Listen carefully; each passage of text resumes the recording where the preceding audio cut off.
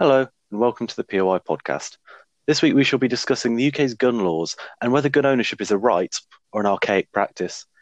In his recent article, Conservative writer Oliver Pike outlines how self-defence in the UK is heavily stemmed by our laws, with the use of even pepper spray being illegal for civilian use.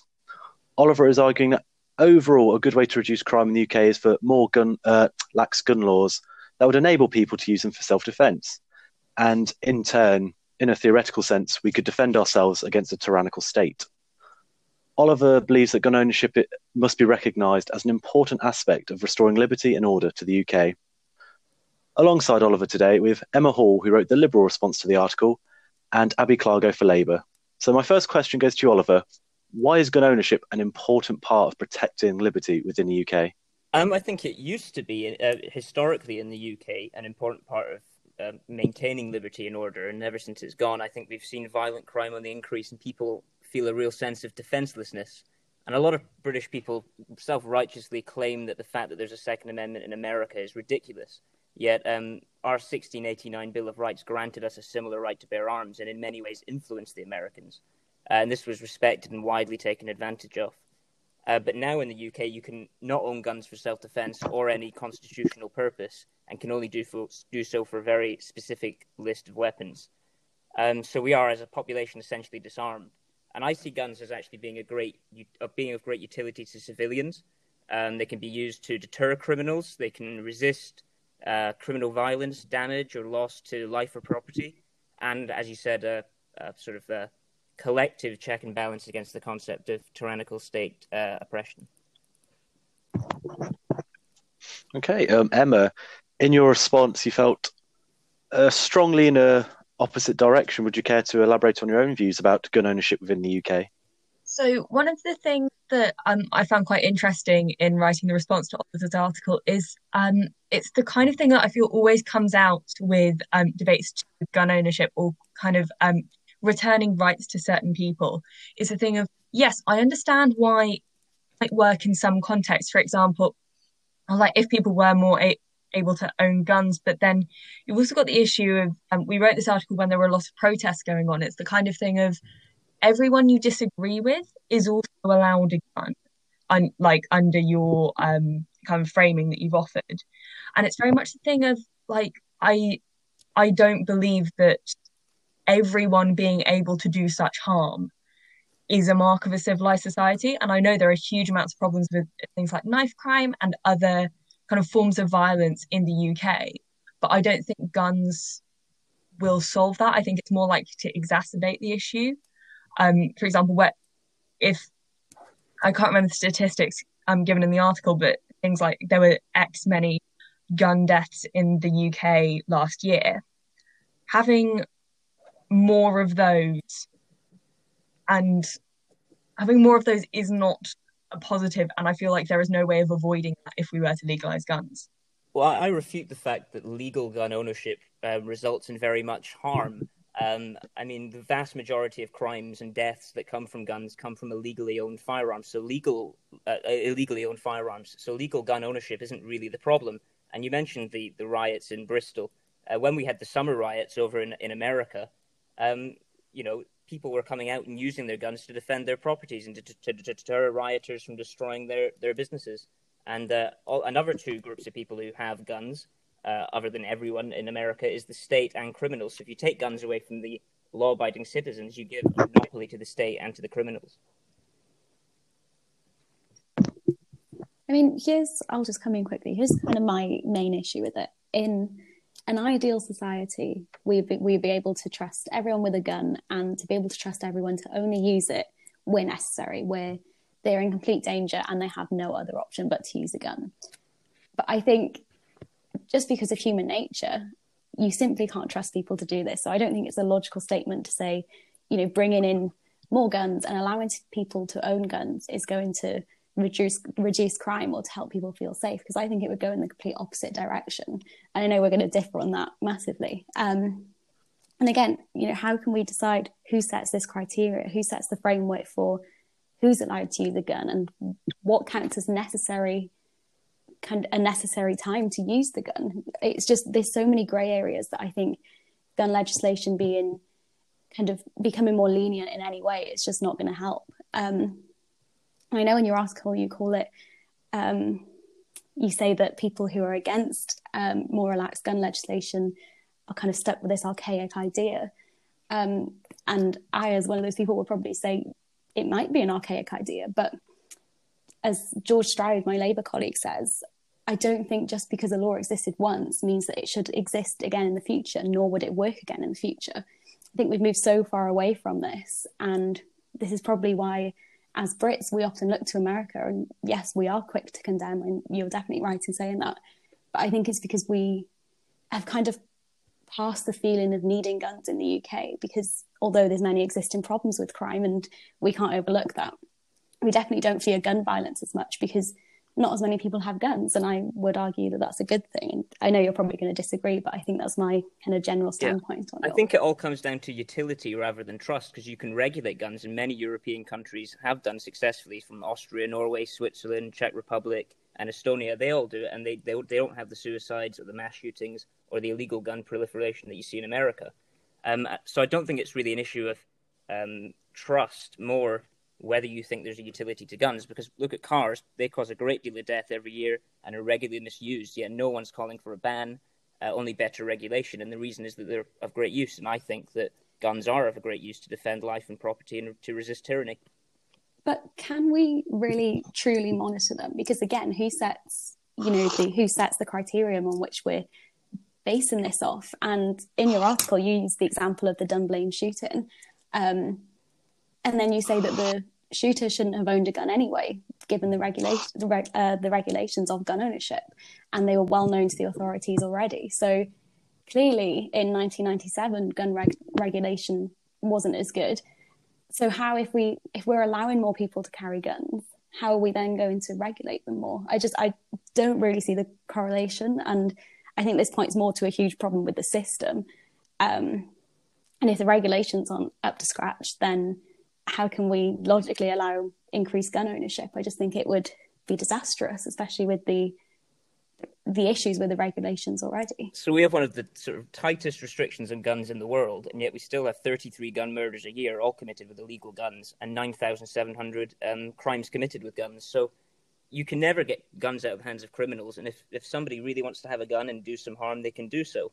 And with Dunblane, I mean, they were very well known to authorities, and it was a humongous administrative error, which really should have been a massive scandal, but it was completely ignored, really, and instead we just disarmed the population, even though we'd really been disarmed in 1968 and 1920 before that. It was sort of a progressive thing. But how then, I guess it's more of a question, really. How would increasing gun ownership mean that we can stop guns getting in the wrong people's hands? Or you just trusting everyone with a gun and trusting only the people who are innocent civilians who might need to use it are the ones who will use it? How can you... I just don't really understand it. In terms of how do you keep it out of the hands of criminals? Yeah. Well, you clamp down on international trafficking, which, by the way, the government is not our government, but governments around the world are humongously involved in arms trading. And even Ian Overton writes about this in his book. In terms of all the guns going to cartels and various resistance groups, it all comes from governments. So I would get government out of those sort of illicit or sort of dodgy sort of arms transactions. But then on a domestic scale, I mean, we have a fantastic system of ensuring that only people who are of sound mind and are law-abiding get guns. Okay, but if we do this and it's a success, why do we need relaxed gun legislation? Why is there a need for it? If criminals don't have guns, which in an ideal world nobody would, right? Then why do we need civilians to have guns? Because you say in your article on numerous occasions that it's for self-defense reasons and it's for protection. But if criminals don't have guns, if we can stop that without giving guns to the general public, wouldn't that be a more... But criminals have knives and bats and all sorts of things, and they can also get a hold of guns, and they're very good at it. And these European gangs that travel around, they do have great access to guns, the huge trafficking gangs. So these people can get guns into criminal areas very, very quickly. So yeah, I mean, it's more an issue of you can never get the guns out of the hands of the criminals, so you want law-abiding citizens who are not statistically going to cause a problem to other people you don't want to take the guns out of their hands because they can protect themselves. And again, even if they have something like a knife or a bat, a gun is still the best way to defend yourself in that situation. I mean, I don't really want to go head-to-head with, or knife-to-knife with a burglar, you know?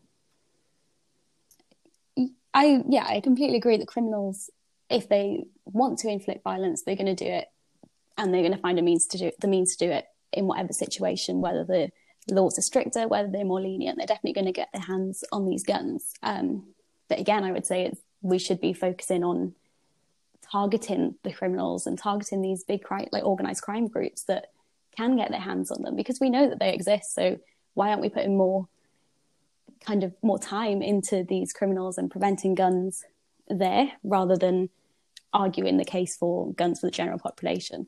And you bring up knife crime, and I recently did the podcast episode on knife crime, and we talked a little bit about self-defense, and I compared it to a vicious circle almost, because the more crime you have, the more a community is going to feel the need to carry a weapon, such as a knife or a gun, and then in turn crime is more likely to take place as a result of this.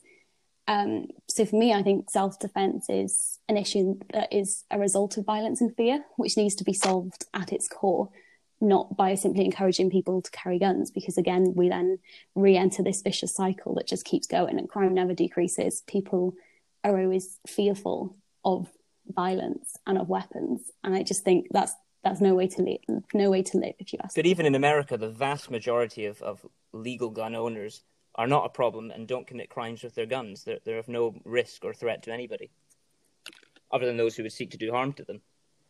How would you propose to regulate it, though? Because we've seen, like, in the last few days, there's been an incident of a police officer, I believe in America, shooting someone when they believed they were using their taser. So if people who are trained already like that are so susceptible to make a mistake that they will accidentally shoot someone, how can you trust your entire population and whatever criteria they meet?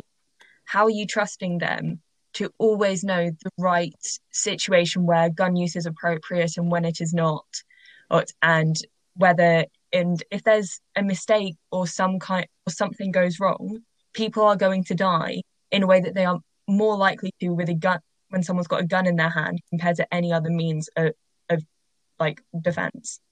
Well, I don't think that the right even needs to be exercised by everybody. I don't think many, or in fact most people in the UK, have any interest in owning a gun. However, the fact that they could be entitled to do so, for all the reasons that I've mentioned before, still grants a person a great deal of liberty or freedom, inherent liberty or freedom. And if it became necessary to own one in light of increasingly tyrannical governance emerging or widespread crime and disorder, then this person could act on, they could act on this constitutional right. When you refer to kind of state tyranny in relation to guns, so what circumstances of state tyranny would you deem it acceptable to use a gun? Like, I'd what say when circumstances? the government starts essentially dragging people away and killing them, I think at that point. So again, a Nazi occupation of Germany, the resistance there, I mean, that's an example. When the Americans kicked out the Brits, I mean, there's been tons of armed resistances to all sorts of things, whether it be a coup or a 1984 style sort of authoritarian nightmare, anything. And every dictator, most dictators in the past have got rid of the guns because it's a very sensible thing for dictators to do, because if the population's unhappy with them, they can't do anything. I think that gun legislation in the UK is a sign of authoritarianism then. I think it's a sign that we have got rid of we have a general disrespect for ancient principles of liberty. I mean, we've done it with jury trial. They're no longer unanimous, and we've just thrown them to the side during COVID. The right to protest has been infringed during coronavirus as well. So we don't really hold these basic principles, basic things that voters should expect politicians to protect. They're just not respected anymore in British politics. So would you argue that the intention of this, I think you used the word draconian in the article, draconian legislation, is to limit liberty in the UK? Because, I mean, for me, and again, we have different opinions, so it's probably the reason that we disagree on this, but I would say that the intent of such legislation is to prevent violence and not to provide this license to get killed, as you suggest. Well, I think legislation has various intentions, but the byproduct of the legislation is that we are now a disarmed population, and I think that's not a great situation to be in if anything extreme were to happen. I'd just like to interject, and on the terms, whilst we're still on self-defense, an interesting question is how do you define what is an appropriate use of force in terms of self-defense? Because as you said, you'd rather have if someone came at you with a knife or a cricket bat, you'd rather have the gun. But how do you determine what's appropriate defense? And going more specifically, the most standard round in the UK is a 2.2. Would you allow people to use larger rounds in self-defense? Oliver? There was a sort of pro-gun sort of blogger on YouTube who made the case for getting rid of caliber restrictions entirely, because essentially once you get past the point, you've done the damage, and the higher you get, it's essentially irrelevant. But I mean, I don't really see that as that necessary. But yeah, I mean, in terms of what was the first part of your question? Appropriate force, because you said if someone's coming at you with a knife and you had a gun, you'd rather have the gun. Like, how do you define appropriate force in terms of defending yourself with a firearm? So I guess it's there's stand your ground sort of laws in America. They're sort of a good basic guide, but again, it's proportionate force in the UK. And if you take guns out of it, and if you punch someone a few too many times or something, or use a certain weapon and you don't need to or something in the situation, then you can get yourself in trouble. And I think when that's analysed in the courts with hindsight, I think that potentially puts a lot of people in trouble for not doing anything malicious. I think when you're in the heat of the moment getting attacked, you might overreact or react with disproportionate force because you don't really know what's going on. It's been imposed upon you. I think this is the big issue, though, right? We don't want to give criminals an advantage by any means, and we don't want to allow them to carry these weapons and to be the only people carrying weapons. And I'm sure we agree on that. But the issue, again, is this framework that what criteria are we basing this on? How do we decide when someone's allowed a gun? How is this going to be taken in court? And we see, if we're using America as an example, and I think with gun reform, that becomes one of the biggest examples in the world. And Emma, you mentioned Daunte Wright was the name of the 20-year-old who was shot by a police officer on Sunday. As opposed to using his taser, he pulled out his gun. And he would say whether it was a taser or a gun, it's self-defense. But, how do we know that it was self-defense? Was Daunte Wright a criminal? I would argue no, and I think many people would agree. So it's just an abuse of power, I would argue, that these officers have the means to use their weapons on ordinary people who are not really causing any harm. And where do you draw the line? Because, in court, there's going to be a big debate now whether he was simply defending himself and it was an honest mistake, or whether it was more than that. And he saw red and saw a black man in his car, and I don't know, he just made the wrong decision based on racism, I would argue, but he would probably argue it was self-defense. So how do we measure this? Because there's so many examples like this in the UK and America, all across the globe. So where do we draw the line? How do we legislate this? I don't think we can.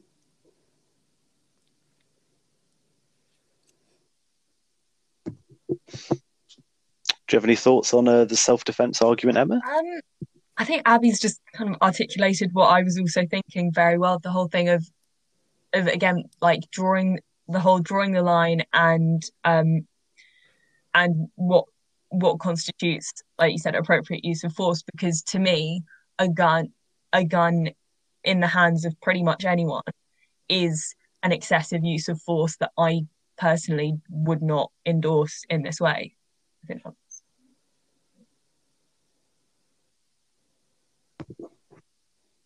Okay. Well, Oliver, going back to your point earlier, you said that you gave all the examples of the European nations that have stricter, they've got more lax gun laws, but it's arguably a stricter process to get the guns. But on a more basic level, do you feel the UK could be trusted? Do you think the population of the UK is as sensible as, say, Switzerland, who is, I believe it's national service? Yeah, there's definitely a culture in Switzerland, which I think a lot of pro-gun people use Switzerland as a sort of silver bullet, but it isn't the silver bullet that they want it to be, because they have a really ingrained culture where they're brought up from a young age to respect guns, and they have a better way of dealing with mental health. So yeah, there's a few issues that I think Britain would have to sort out before seriously considering this, and I think one of them is mental health. I think our mental health services are overly reliant on prescription pills at an early stage of the treatment, and I think that would carry incredible risks if guns were put into the mix. Again, culture, I don't think, as I said before, I don't think many people would actually take this right on. I don't think people feel the need for it or anything like that in certain areas. So again, I don't think it would be a huge problem. And again, we have pretty good regulation here as well. So we could essentially mirror some of the results that they've seen across other countries in Europe. It's interesting you mentioned mental health, because in Emma's response, she feared that greater gun ownership greater gun ownership would lead to increased suicides. Would you care to elaborate on your point from your response, Emma? Yes, so it was one of the things that I was kind of most surprised by when reading Oliver's article, where it's something along the lines of, oh, it's fine to introduce guns because 60% of gun deaths in the UK are suicides. And I didn't think that was kind of an okay way of putting it, of just because the death caused by the gun wasn't murder doesn't make it any more acceptable in a civilized society. Whether if someone dies at the hands of someone with a gun, whether it is themselves or someone else, that is a tragedy, and it's something that should not happen. And you would hope that in a society, you would be someone, before they get to that point, is able to access support and go, I need help, rather than having such an easy means of killing themselves. It's just something that there's so many ways of killing yourself, and guns are a very easy one. So personally, it's just another factor in why we shouldn't have easy access to guns, because people are going to die, whether it's themselves or other people. I just don't think it's supportable. Yeah, so as I mentioned before, there's many countries who have avoided much of the problems around gun suicide. But the statistic I cited was 62% of gun deaths were from suicide in the US. And the reason I brought it up is because the gun death number in the US is often misrepresented for three reasons. And one of them is that 62% of them are suicides rather than indiscriminate violence. So the idea is that legal gun owners are painted as a threat to other people, when really the issue is with mental health and with illegal gun ownership. And essentially in the UK, we have regimes to prevent people who are depressed and might kill themselves from getting access to a gun. The other aspects that are missed are that guns actually do save people in certain numbers. A lot of people protect their stores, their families, their homes, whatever it may be, or even stop active shooters. And again, as I mentioned earlier, the majority of gun deaths come from, or the majority of gun murders are from illegally owned firearms. So I think it just paints a clearer picture about what harms are actually being caused by the gun. It's not indiscriminate violence in a sort of Wild West society being created. Although gun suicides are, of course, concerning. I think I feel like you are still, that point still kind of goes in that circle of if anyone dies, however misrepresented the statistics of gun deaths in the USA are, I don't think it's a misrepresentation to include the 62% that are suicides, because even if someone's not a threat to other people, you can't, being a threat to yourself is also as bad. Like, for example, if you were to be sectioned under the Mental Health Act, you would be sectioned for being a danger to other people or a danger to yourself. So I don't see who are in that situation should be owning a gun or have a gun around them. But I don't think you should punish people who are not suffering from mental health problems, who want to own a gun for a variety of reasons. So I think we have a regime which checks on people. And in the UK, we do actually have police officers who come around and check the gun owners who do exist, who are usually farmers or sportsmen or game shooters. And they do check that the guns are stored and that their mental health is in at least visible, good order. But sticking with, would they not have to be checked by any kind of mental health professional? Like, if you were to bring in a system of regular gun ownership, what requirements would you have? Would you say they must undergo a psychological assessment with a psychiatrist, or what? Because a police officer's assessment of someone's visible mental health could be vastly, vastly different from like that person's day-to-day reality. I think there's a risk that it becomes overly intrusive into people's lives, and that any little transgression suddenly becomes sort of a barrier to owning a firearm. I think it needs to be at the time you're reviewing the person, you've got to see what the situation is, and the more people involved, whether it's a psychiatrist or police or whatever, the more people involved there, the more safe it is, I think. If I can just jump in really I've quickly, got I think kind of slightly changing tack question for you. So one of your examples mentioned was the Dunblane massacre in 1996, I believe.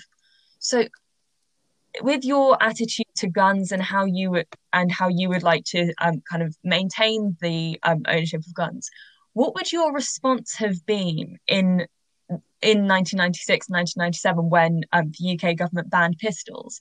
Because it's a whole thing of, I can remember reading an example, I think someone just wrote it online, saying thing about America's gun laws won't change because when they decided that children getting gunned down in their classrooms was okay, and they weren't going to do anything after, like, I think it was Sandy Hook was the example, then they were never going to change. But what do you think would have been the alternative response to the Dunblane massacre where all those children were killed?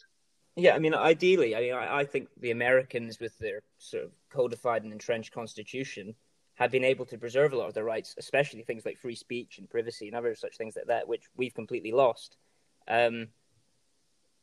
But yeah, I mean, in terms of gun rights in America,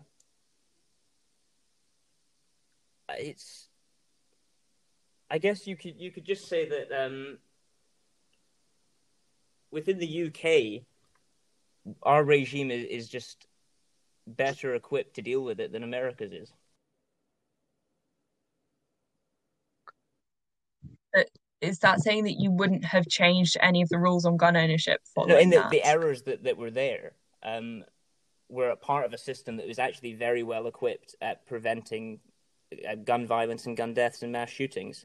And I think that the way you fix that is not by getting rid of guns, but by fixing the problems that arose in terms of mental health, in terms of administration and bureaucracy. So basically close the loopholes rather than banning pistols, as the UK government did at the time. Okay. Well, I just sort of on a slightly different point, because spoken a lot about self-defense, and then we spoke about mental health and suicide. Is there a place for firearm ownership in a recreational sense in a civilized society? So do you think we should continue the system we have now in the UK, essentially? Yeah, of course. Oliver? I think guns can be used for a variety of purposes. And I mean, one of the suggestions that I made in the article is that we add self-defense to the permitted reasons for owning a gun. But ideally, I would just get rid of the system of justification and allow people to access guns as a right, so long as they are of sound mind and meet all the different requirements. But I don't think why do you want to own the gun should be part of an exhaustive list that you have to prescribe to. I think you should tell people and be asked why you're going to have it, but I don't think it should be part of a prescribed and exhaustive list. Emma, what are your thoughts? I disagree. I think if you want a gun, you should have to justify why you have it, because I know, like, obviously if someone wants it for criminal purposes, and they've obviously got a clean enough record to get that far, then they can lie. But I feel like it would at least be some kind of way of monitoring it. And I think if you were going to bring back guns, you would want it to be heavily personally, I would want it heavily regulated. So yeah, I think if you want a gun, you should have to justify it, because if under your system, self-defense or like defense of your own property and things, if that's an adequate reason to own a gun, then people should be able to own up to that. And if they can't, it feels kind of questionable as to why they have. I completely agree with Emma. I think I don't think it will ever happen. I don't think gun reform is going to become more lenient in the UK, but if it did. I think we need these justifications. But again, then there's so many problems with what the justifications are, what the criteria is, how we kind of frame this criteria.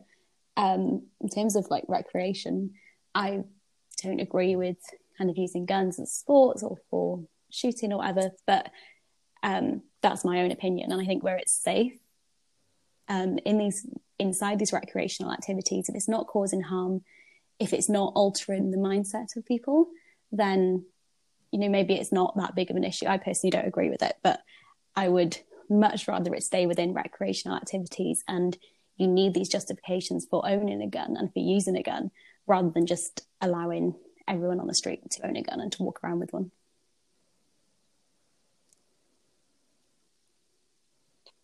Well, on that point, I think it's been a very interesting discussion highlighting the fact that really it comes down to specifics on how one does define self-defense and whether guns should ever leave the realm of recreation within the UK, and whether people should be allowed to carry them as a right or if it's a privilege, I guess, to an extent.